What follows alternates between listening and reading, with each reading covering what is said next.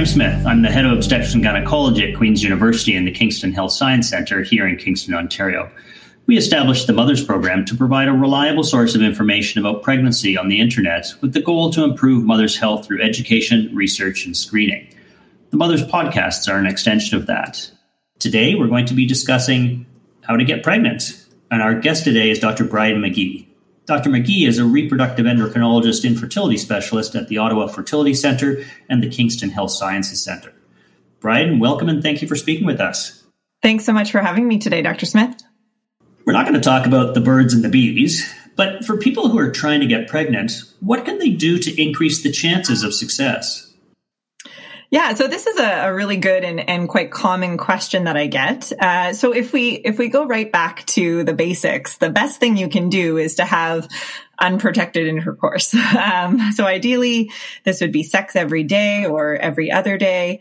But that can be hard to sustain for some couples. So often we talk about something called the fertile window, which is the 6 days leading up to and ending with ovulation.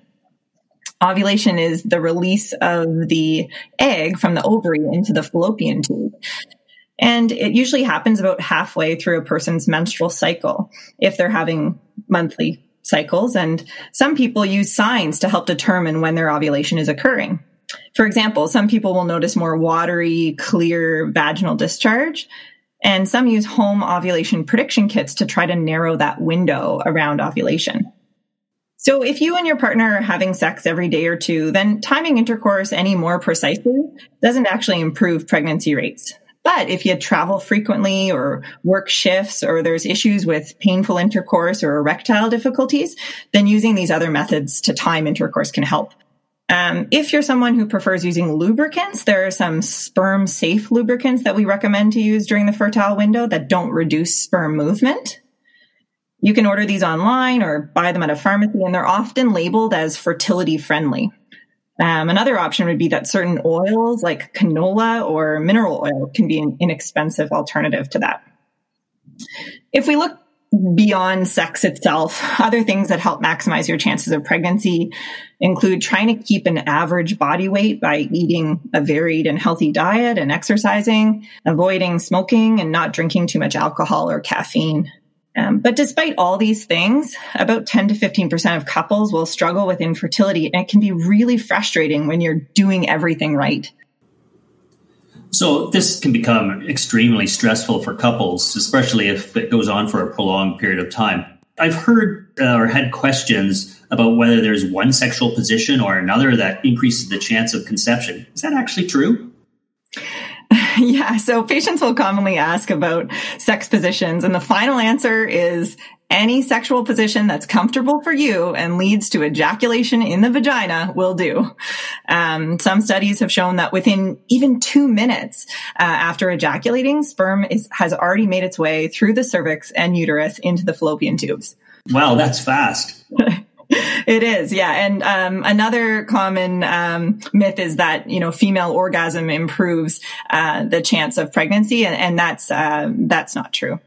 And there's nothing about sexual positions or orgasm that increases the chance of having a girl or boy. Yeah, there's a lot of interest around that question related to the person's cycle length or the timing of intercourse relative to ovulation that changes the likelihood of having a boy or a girl. But ultimately, many studies done back in the 90s have failed to show any consistent pattern. And as a mom of 3 boys, clearly I am no expert. After intercourse or after ejaculation, a lot of the semen or seminal fluid leaks out of the vagina. Should women remain lying on their back for a period of time after intercourse to increase the chance of conceiving? Yeah, so believe it or not, sperm actually only makes up about 5% of the seminal fluid volume. The rest, that volume is made up of sugars called fructose and proteins and fluid from the seminal vesicles and the prostate that help to protect and nourish the sperm as they're making their way through the vagina to the uterus. So it's normal for that fluid to leak out after intercourse because it's only that small bit of volume that's supposed to make its way beyond the vagina. And as I mentioned, the sperm moves quickly. They get wicked up by that slippery cervical mucus into the uterus and quickly swim to the fallopian tube. So lying on your back or standing on your head won't actually make a difference. For those who are actively trying, what percentage get pregnant in the first month or the second month or... Yeah, so the chance of pregnancy is very much dependent on the female's age. So in people who are, in their late teens, early 20s, pregnancy rates can be as high as 33% per month. But by age 30, that pregnancy rate per cycle is around 20%. And by age 40, that chance goes down to 5% per cycle. The other thing that influences the chance of pregnancy is how long the couple has been trying to conceive. So in people who are less than 35, about 60% will conceive in the first 6 months and 80% will conceive by a year. So that's why fertility doctors like to start seeing people who haven't conceived by that 1 year mark. And so should couples, if they're getting close to that 1 year, reach out to their family doctor or primary healthcare provider, or you wait till you're beyond the year? Yeah, I think as you move towards the 1 year mark for people who are less than 35, it would be reasonable to reach out to your family doctor first and initiate some testing that can easily be done in the community. For women who are above 35, even at the 6 month mark, we would recommend reaching out to your primary care provider. So if you're having trouble getting pregnant, what would a typical workup entail?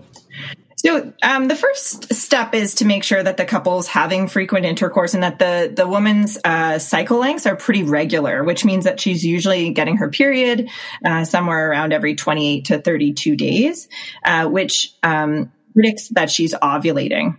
After that, we would offer testing, which includes a semen analysis, a test to check that the fallopian tubes are open, and often some blood work to make sure that the hormones that send messages to the ovary to grow an egg are all in check. So what are the options for assistance to get pregnant? Well, there are three main options for a male and female couple trying to get pregnant. If the female does not ovulate every month, then we can often give a pill that helps with ovulation. This is called ovulation induction, and it works best for people who don't ovulate because of a condition called polycystic ovary syndrome. If the female does ovulate on her own, then there are two other fertility treatment options. One is called superovulation, and it's combined with intrauterine insemination. And the other is in vitro fertilization, or IVF. Superovulation and intrauterine insemination involve helping the ovaries to make 2 or 3 eggs each month instead of just one to create more targets for the sperm. The ovulation is then timed with a procedure called insemination, where the partner's semen is washed to remove all that other stuff we talked about, so the sperm can be placed directly into the uterus. This placement of the concentrated moving sperm into the uterus is called intrauterine insemination. For IVF, this involves helping the ovaries to make many eggs at once. In this case, the eggs are removed from the person's body using a special ultrasound with a needle, so that in the lab, the eggs and sperm can be combined and grown into embryos. So with IUI, in utero insemination with partner sperm, so presumably the partner has to masturbate and provide a sample, and that's taken to the lab, it's washed, you collect the gold medal swimmers, you leave the honorable mentions behind, and then is it put up right away, or is that saved for another day? Yeah, it's the sample is provided by ejaculating with masturbation the same day that the insemination happens, usually about an hour to an hour and a half later, because the washing process takes some time in the lab. So what are the success rates that you would quote with in utero insemination or IVF? Yeah, so like natural pregnancy rates, the pregnancy rates with intrauterine insemination or IVF mostly depend on the female's age. At best, monthly pregnancy rates with IUI are around 20% per cycle, and with IVF, at best, about 50% per cycle.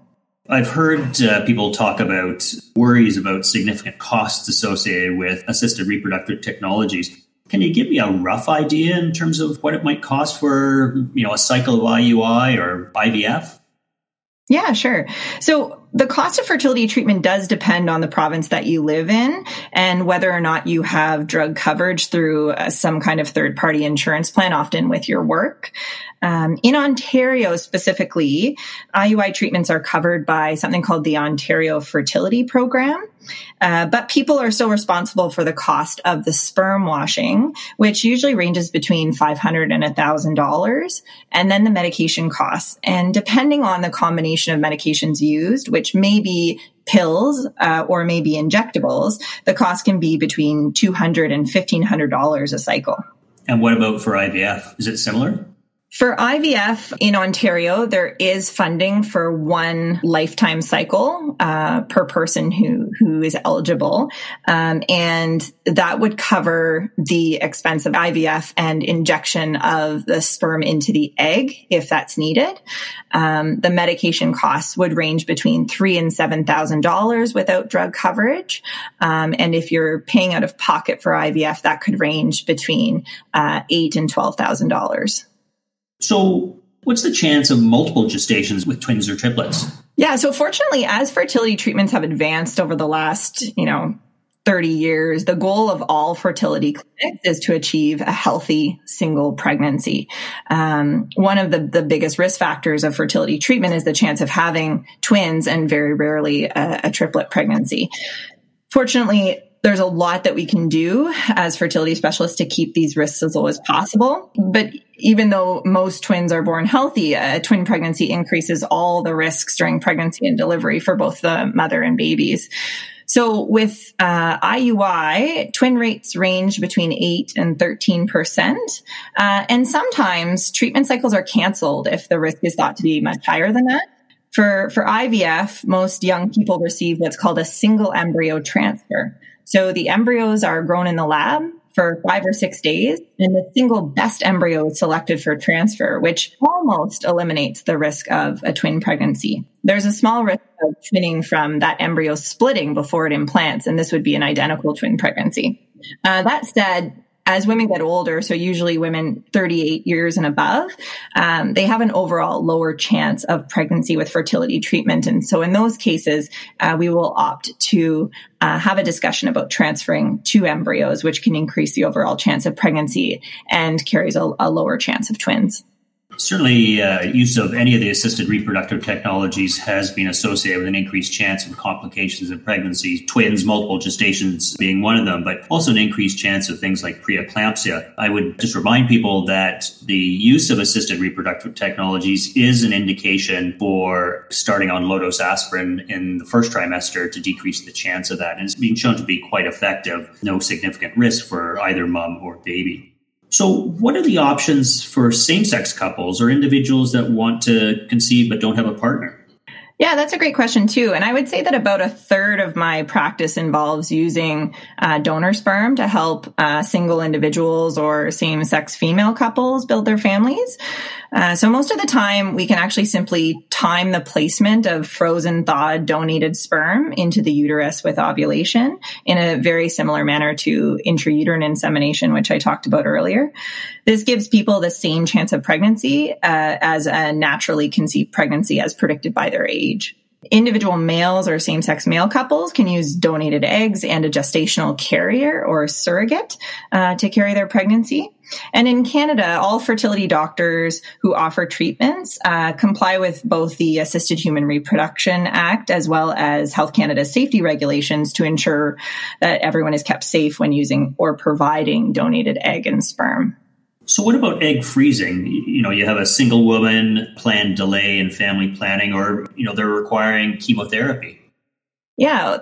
So egg freezing has become a much more popular option for people who choose to delay their plans to build their family or who are about to start some kind of treatment that will affect their future fertility. For example, people with cancer who are about to start chemotherapy or radiation. So about 7 or 8 years ago, egg freezing became a treatment that was much more successful because of a change in the technology for freezing eggs. We used to do something called slow freezing, and now we do a quick freeze process called vitrification. which means that the frozen eggs are much more likely to survive and lead to pregnancy than they were before. So still, though, the success of egg freezing depends on the person's age at the time of egg freezing and the total number of eggs to predict the probability of at least one live birth. Just to go backwards, for couples who are going through IVF, often they have more embryos than you're putting back in. Those get frozen. What's the success of putting a frozen embryo in versus a fresh embryo? Yeah, that's a really good question. When embryos are grown in the lab, they usually grow over 5 or 6 days, and we can start to differentiate the embryos that are growing right on track and under the microscope have good quality, which means the cells are symmetric without a lot of fragmentation in them. Those embryos are considered good quality and are freezable and are very likely to survive the freeze-thaw process. And if they do survive, then they carry the same chance of pregnancy as a fresh embryo.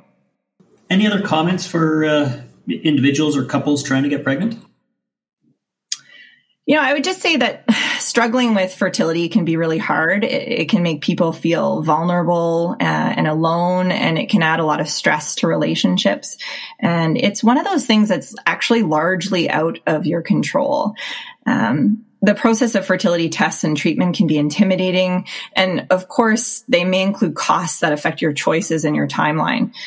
So just remember that your family doctor or your fertility specialist are here to help you, and they'll guide you through this journey. So don't wait to reach out if you're struggling. Thank you so much, Bryden, for taking the time to join us to discuss how to get pregnant. I want to thank our guests, as well as Adelaide Burrows, who helped to produce this podcast and for those behind the scenes. We will put links to more information on this and other topics on our website, www.themothersprogram.ca. The Mothers Program is all one word. If you have any comments or suggestions or ideas of topics or people who we should interview, please use the contact section of our website. The next podcast, we will be speaking with Dr. Claudio Suarez, who's the professor and head of psychiatry at Queen's University. We're going to be speaking about pregnancy and postpartum mental health. Until then, stay safe.